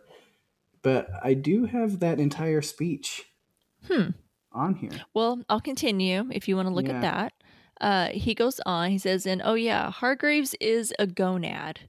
The battle scene with all the assassins gave me several throwback vibes. Battle of the Bastards, Braveheart, and the shot of Diego, Allison, and Five being chased as the assassins rise over the horizon reminded me of the opening scene of Raiders of the Lost Ark, where Indiana is being chased by the natives as arrows flew by his head. Seemed like everyone helped in the fight with their specific powers except Klaus. The handler mowing them all down was a twist I did not see coming, but I like how it was resolved. Another heartbreak for Vanya. So sad. I wonder if her trying to find Sissy will be a thing in season 3. Seriously digging Herb again, but when did he and Diego have time to learn a cool handshake? I'm trying to teach my dog this one, but we're having trouble with the doobie toke part at the end. He doesn't have thumbs. And also going forward to season 3, since we see douchey Ben in the Sparrow Academy, are the rest going to be new kids or a bizarre world version of our gang? Will Lila be one of them? Ooh. Looking forward to finding this out with all of you. But until then, where do we go next? Stay tuned. Doug will tell you. There we go. And I did look back on Ben's conversation with Vanya in my notes from last week, and he does say, I've been dead 17 years, which means he would have died in 2002 if he's talking about 17 years ago from 2019. So, yeah. That would, man. So the 2006 is only 13 years back. Did Ben just forget math when he's been dead? Yeah, he's been dead for a long time. He has lost count of years. There's it just doesn't mean anything anymore. Years don't mean anything when you're dead. We're just not gonna. I'm not gonna think too hard about that. I don't know. That's really strange, Doug. But I appreciate you pointing that out. Yeah, good thing to point out. But don't come to us for answers on that because our brains hurt enough from trying to figure out the time travel. Yeah, this is not the place for answers. We're discussing it. We're not here to give good answers on anything or explanations. Okay. Oh man. All right. Well, Cheryl Morales says that finale was so good. Lila and the handler coming to the farm and Lila showing off her powers. Holy moly. I love that the siblings being in the 1960s changed their current timeline, I think. Has it been officially renewed? I can't wait to see what's next. I haven't seen anything official yet, Cheryl. Stay tuned. We'll, as soon as I see something, I'll be sure to post it for everyone and hopefully keep everyone in the news. Gemma Hall says, loved the finale. We finally saw what powers Lila had, copying her siblings. Very cool. Turns out she's one of the babies born. I love how 5 manipulated time to go back and save everybody. What's up with the end? It was a bit like Toto. I don't think we're in Kansas anymore. Just when they thought they were home and the world was saved. Great season. I agree. All right, Danielle Samino. Is that right? Mm-hmm. She says, so many amazing things about this episode. I loved it. Hargreaves is such an insensitive twat. Yeah, I agree with you. We all know he's not fatherly, but blaming the kids for Ben's death was possibly the worst thing he's done. And that's a long list of terrible things. We see that Klaus didn't waste any time summoning him, though. My theory is that since Ben never fully crossed over, that his ghost aged with the other siblings. Still doesn't quite make sense, but that's the best I can make of it. Does it really surprise any of us that the siblings are accused of being involved in the assassination? Diego is an expert on the commission now that he worked there for a whole 10 minutes. Back to family bickering, but Vanya has bigger issues with Harlan. Crazy how she made a connection with him and transferred some of her power to him. Klaus is always the first one to jump into whatever mess there is. This is where his recklessness is wonderful and makes him so lovable. I'm also glad he got some closure on Ben not going to the light sooner. Diego had to open his big mouth. 7 of us, 2 of you. What did you think was going to happen, buddy? Seeing the true effects of Diego's power was so cool. We got a glimpse of him curving the bullets in the beginning of the first episode, but this was his next level of power. And then, Vanya, taking care of business. Love it. Seeing Lila go all white violin freaked me out. I was like, how is there 2 of them? But they figured out that she's a mirror, and it makes sense why her usage of their powers seemed to be slightly weaker than each of theirs. She didn't kill them when she blasted them like Vanya did with the assassins, and when she rumored Allison back, the rumor wore off pretty quickly, although it probably didn't seem quick for Allison. It's so nice to meet you, Punch. So many great interactions and lines in this episode. For non-comic readers, White Violin sort of became Vanya's superhero name once she discovered her powers. That's cool. Mm-hmm. I remember reading that. The handler just wants to collect the superhumans like Lila and Harlan. Once Lila figures out the truth about her parents, we all realize how despicable the handler really is, but I still love her outfits. I'm glad 5 was able to put the pieces together with Lila's parents, and that Diego was able to get through to her in some sense. Inviting her to be part of the family shows how much Diego has grown this season. I was not expecting the handler to shoot them all down, even Lila. God, she's awful. Thank goodness Hargreaves actually gave 5 some solid advice for once in his life, and he could finally save them, which is what he's been trying to do since the beginning of Season 1. The family finally was able to see Vanya as not a threat once they saw her save Harlan, and how she was able to use her power. They were no longer scared of her.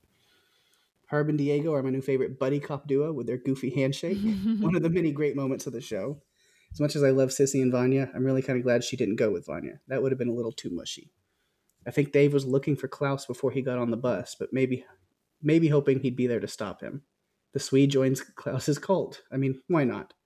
Wondering how Harlan retaining a bit of power will affect the future. The Sparrow Academy just doesn't have the same ring to it, but season 3 should be quite interesting. We also now have Emo Ben, so not sure how that will play out. Ben seemed like the sweet one, not sure how I feel about him being the moody one now. And it looks like Hargreaves did a better job of keeping the Sparrow Academy together than he did the Umbrella Academy. Wonder what psychological issues this group will have. Can't wait till season 3. Yeah, he has screwed them up somehow, like he did the first crop of kids. Oh, yeah. So, yeah, and I really think Harlan's going to play a part somehow in season 3. He's going to be, he can't be one of the Sparrows, I don't think, because of his age. Like, he would be like in his 60s or something. Yeah. But maybe like a child of his or something, or I don't know. I feel like there's something there, but I don't know. That was great feedback that we got there on our Facebook page. We did get an email this week. Haven't had a good email in a while. So I was really excited to see this one. So this one comes from our friend Jay Lambani. He says, "Hello, Rima, a longtime listener, first-time writer. My name is Jay, and I love the Umbrella Academy comics. I won't spoil anything. Don't worry. I quite enjoy the show, but I'm sad they took out the weirder elements." They took out the weirder elements? Oh, no. Is my question. Wait, this isn't the weird stuff? Oh, God. This isn't the weird stuff? We got to read those comics, Paik. Uh-huh. Sorry, I digress. He goes on, but I still love the show nonetheless. Sorry, I am weak, but I binged the entire season the second it released. I'm not the patient type, but I waited until you two got to the finale to write in, because I don't remember what happens in any individual episode until you talk about them. Anyway, you don't have to read any of that shit on the podcast, but it's for my thoughts on the finale. Of course I'm going to read it. His thoughts on the finale, he says, "I did enjoy that they seemed to take out all the dead weight and faffing about during the middle of the season that the first season and other great shows are sadly prey to, like Daredevil. But the second season, which was much stronger, and it was a good adaptation of the Dallas storyline from the comics. Also, the show took a significant twist from the books, again, I won't spoil, and seemed to modify it to tell the story they want to tell, which is good, since just making another Umbrella Academy would be boring. The changes they make are normally for the better and to suit the mainstream," he says in quotes. Anyway, this is already too long. Sorry about that. You don't need to read all of it, but I've never written to any podcasters before. I love the book so much. I wanted to share my thoughts, as I don't have very many great nerdy friends. Anyway, keep up the great podcasting. I'm about to watch the season 10 finale for The Walking Dead. I hope it lives up to the hype. Long live Negan. Okay, bye. I read it all, Jay. Yeah. I read it all. Write in more often. It was great. That was great. You should write in more often. I thought that was fantastic, and I loved your email. And you know what? I'm going to share something I've probably talked about on the podcast before, but it's easy to miss because I know not everyone listens to every single episode or every show that we have covered. I started as a listener. Well, I still listen to podcasts. That hasn't changed. I'm sorry. Let me kind of backtrack. When I started out listening to podcasts and I discovered podcasts, I never had a lot of nerdy friends in my life either, as far as The Walking Dead, for example, you bring that up. I didn't have anyone in my life to talk about that show with. No one loved it like I did. They were either a very, very casual viewer and they were not interested in talking to me about it, or they just hadn't seen the show, which totally blew my mind, by the way. So, whenever I was starting to listen to podcasts and I realized that I could, somehow talk to the podcasters, like talk to them and email them or give them feedback on the show, and it would get read out loud. And it made me feel like a part of the discussion, right? Mm-hmm. And Paik, you can relate to this too, right? Oh, yeah, absolutely. Walking Deadcast was the first podcast I ever listened to. That's what got me into podcasts. And it was the same reason, because I was like, I need more Walking Dead. And none of my friends want to talk to me about it that in depth. They don't care. Exactly. And so I found Jason and Karen. And so it's cool to now kind of be more involved in Jason's network and doing stuff with Podcastica. It's awesome. But even back then, just getting my feedback read on the podcast would make me so giddy those first seasons when I was just a listener. that was our email for the week. We got a lot of calls this week, Paige. All right. We got to get through them. So voicemail time. Voicemail time. You get like an intro song to voicemails. Voicemails. I don't know. Yeah. Well, you know what? I'm taking that. I'm taking that little piece that you just did, and I'm using it. So great. Should have practiced more. You know what? No, that was perfect. That was perfect. The first voice message that we have this week is from our good friend, Lara Willie Swink. Hi, Raymond and Paige. This is Lara, and I'm calling in with my feedback on the finale and season 2 of The Umbrella Academy. Well, wow, that was an amazing finale. I thought it was over when they stopped Vanya from imploding the FBI building, but we had one more showdown to go, and that finale threw me for a loop. I admit I watched the entire series pretty early on after it came out, so I hadn't listened to any other podcasts or any other feedback, and the Lila twist completely threw me. I had no idea that she was one of the 32 or 40, not sure how many there were, gifted children. But when she just popped out with those amazing powers, I didn't even know fully what they were until she started mimicking Luther and Allison, these roguelike powers to steal another person's powers and abilities. Was amazing. I did not expect that at all, so it was really cool to have that thrust upon me.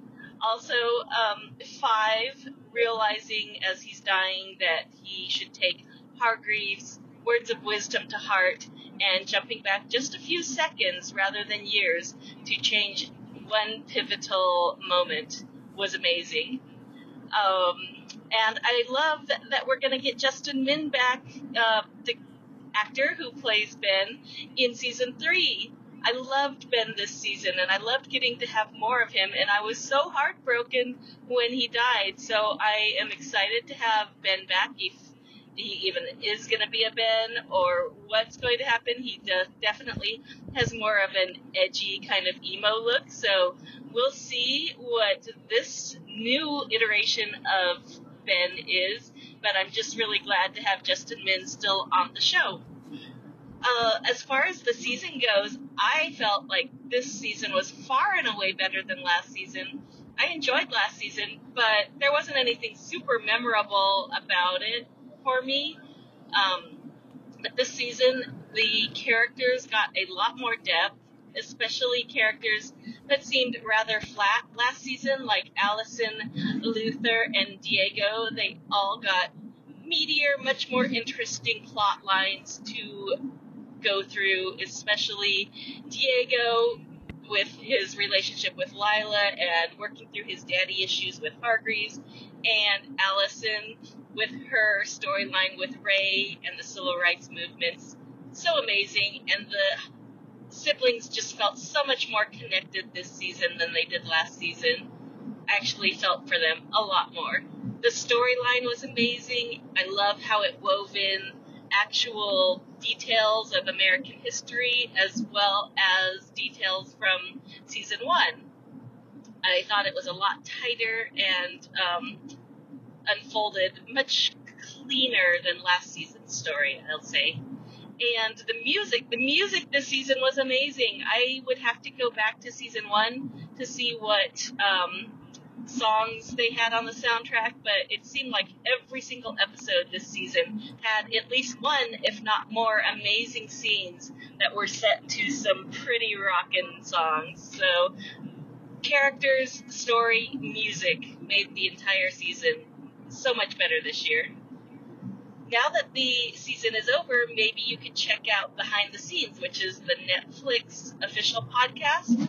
They have a few episodes that go behind the scenes and talk about different aspects of the Umbrella Academy, but one thing that I found really interesting was the character of the Handler, and the fact that when they cast the Handler, they didn't even have a woman in mind. They actually wanted to cast John Hamm, And when he turned down the role, somehow it was offered to Kate Walsh, and she was given carte blanche to do whatever she wanted with the character, and she made it into this amazing, over-the-top Cruella de Vil type character, and I thought she was just perfect. I loved her. I don't think we're going to see her in season 3, who knows, but I think she did a fantastic job in season 1 and season 2.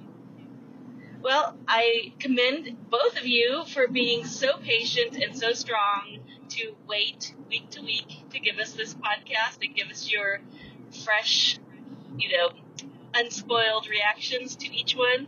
And I really look forward to The Haunting of Bly Manor. Thanks, Take and Rima, and we'll talk to you soon. Bye.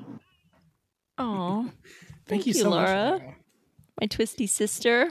Yeah, I knew I really could count. interesting about Kate Walsh, and I'm trying to picture John Hamm in that role now, and man, I heard that they were looking for someone like a John Hamm, and that they had potentially, had tried to get him to take the role, and then it went to Kate Walsh, and thinking that they didn't have a woman in mind, but I think she did fantastic. Oh yeah, absolutely fantastic in how she was able to take that role. I mean, she was definitely a character that I just love to hate on this show, but loved her wardrobe.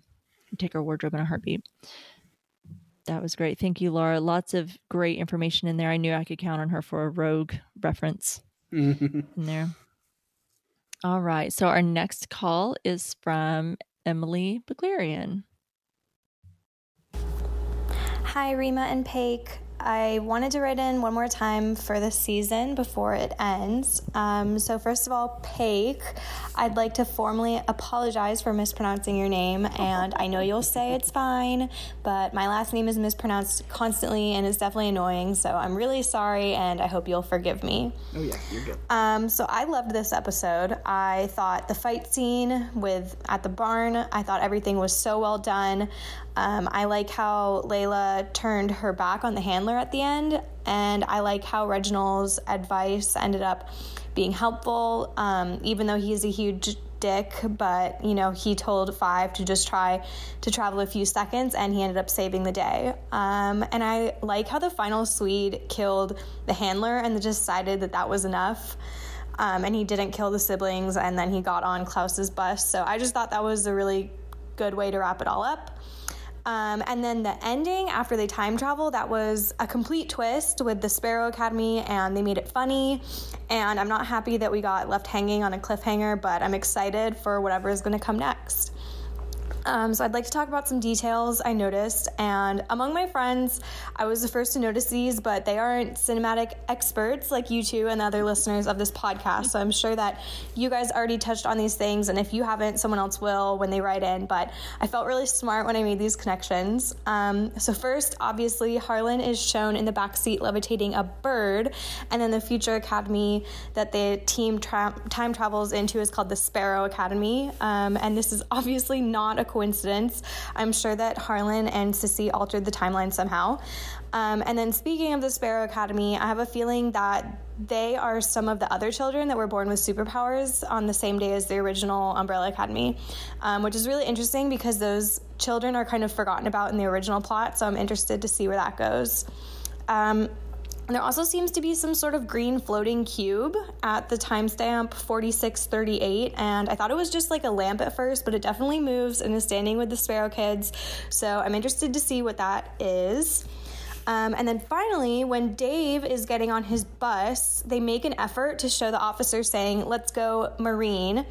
So I spent literally hours searching, rewatching last season, trying to find what branch Klaus was in when he and Dave fought originally after Klaus time traveled, but I couldn't find it anywhere.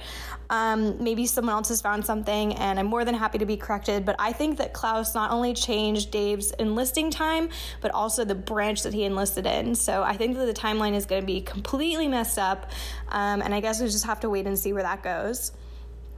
So that's pretty much it. Thank you so much for your coverage of this season. I had a really good time listening to what you guys had to say. Paik, you did an amazing job. I can only assume that Rima, you, and I don't know if it'll be Paik or Sam or anyone else, but you'll be doing Haunting of Hill House Season 2. So I'm really looking forward to that, and thank you guys so much for everything. Cheers. Oh, thanks, Emily. Thank you so much. So lovely to hear from you again, and really great insight. She had some great insight there, huh? Yeah. Lots of those little things picking up on. Yeah, you definitely are paying a lot of attention. I missed a lot of those things, so you're doing real good. She's paying attention, and I appreciate that. Girl after my own heart. And Emily, I'm sorry if I've been mispronouncing your last name wrong. People mispronounce my first name all the time. Now, I've gotten over it over the years. It used to annoy me, but as I've gotten older, I'm just like, whatever.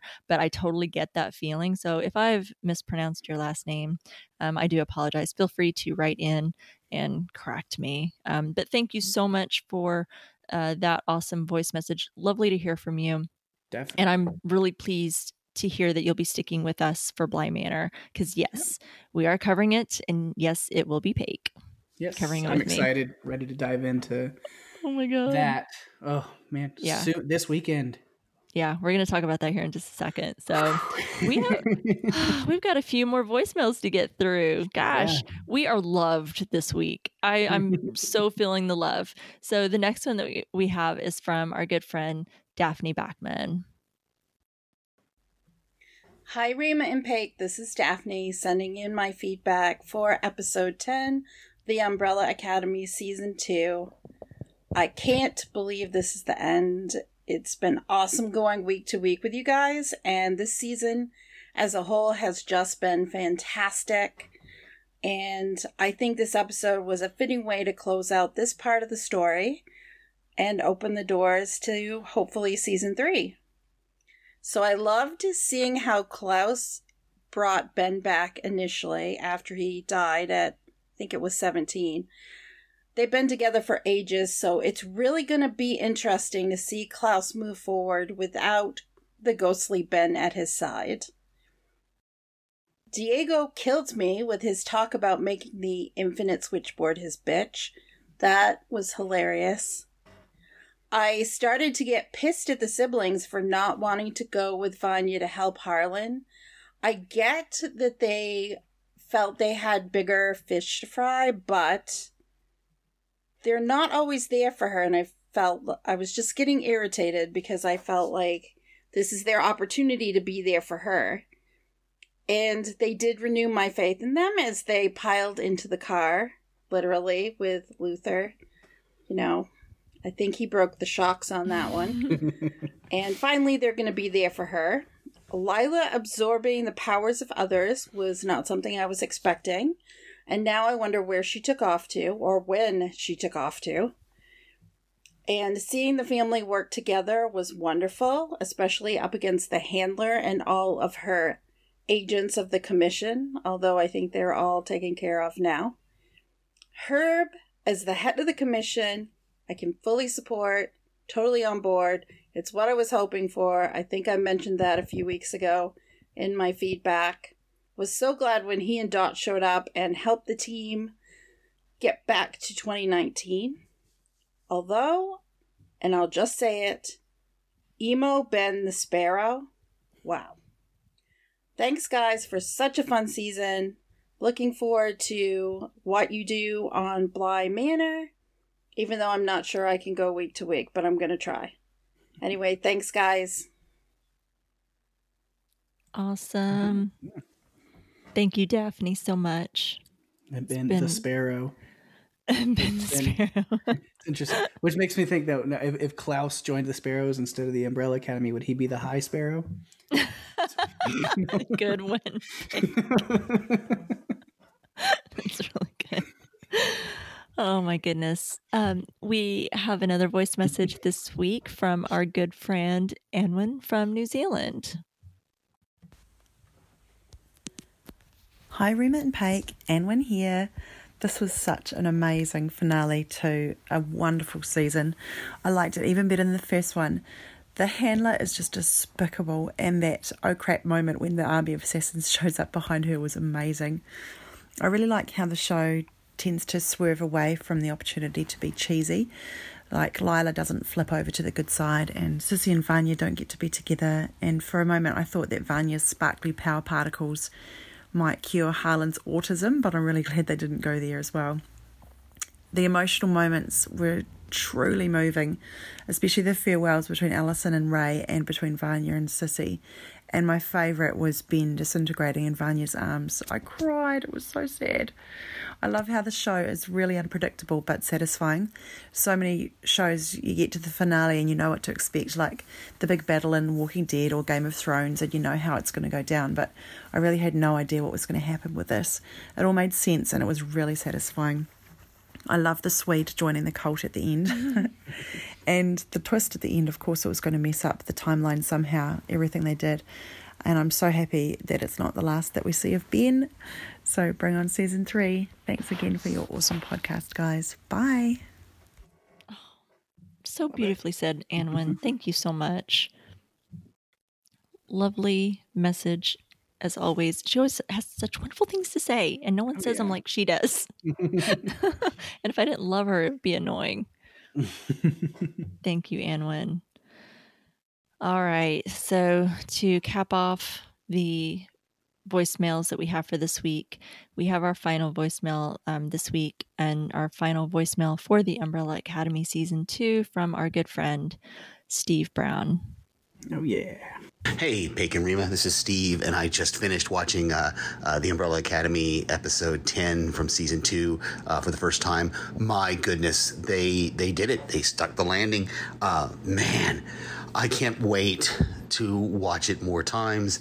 I can't wait to talk about it. I can't wait to hear what you guys think about it. I can't wait to hear what Mark thinks about it. Gosh, it was really, really good, and it's set up really great for the next season. Gosh, just so many things. To pick a few moments for me, that reveal that we've all been suspecting that Lila was one of the 43, and of course the confirmation that she is. And now where is she? She popped out with a briefcase. We don't know. Herb, I love Herb in charge of the commission. Really, really great. I love that whole thing about asking for a briefcase and then Herb just going, well, pick one, like you didn't have to ask. There's too many here. Gosh, and that ending, of course, this sparrow thing, I got spoiled about that there's sparrows throughout the episodes on different things. I clicked on something, I can't remember how many episodes ago it was, that said something about sparrows. So, I didn't know what it meant until now, finding out that we've created this alternate timeline, there is now the Sparrow Academy. Ben is alive, and but he's not the Ben that we know. He's the Ben from this alternate timeline that has been created by them, and so it's interesting. I can't wait for season 3. I don't know if they're filming it or what point in production they are, but man, just really, really good, and I'm excited.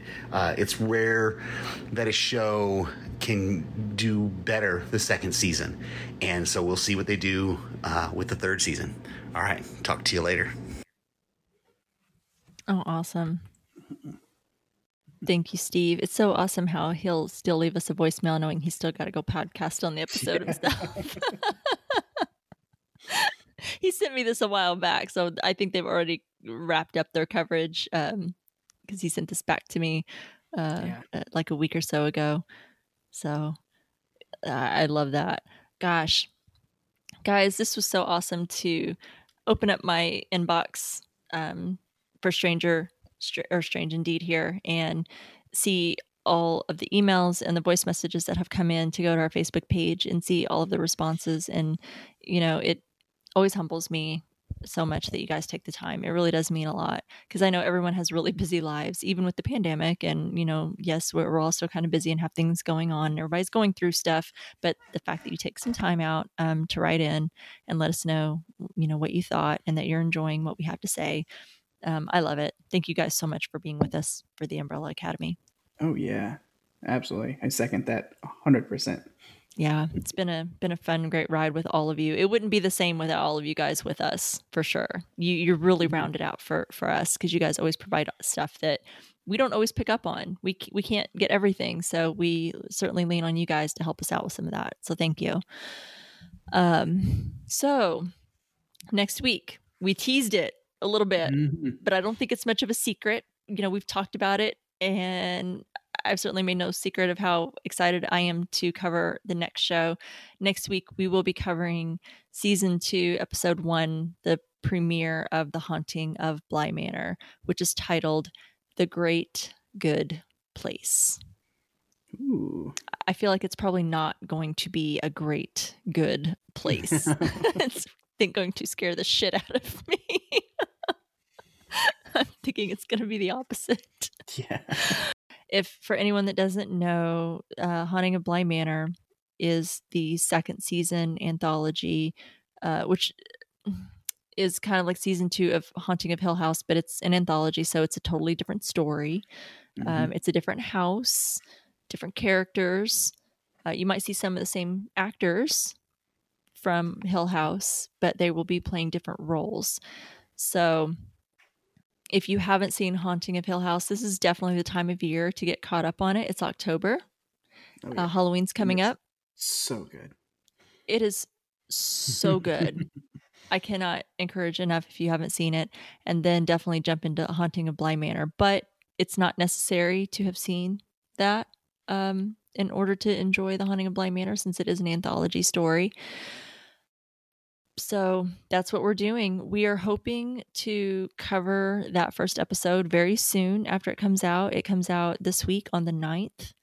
We're hoping to get at least one episode out very quickly and get that turned around. At least get one episode out and kind of, get those appetites satisfied for some content, Yeah.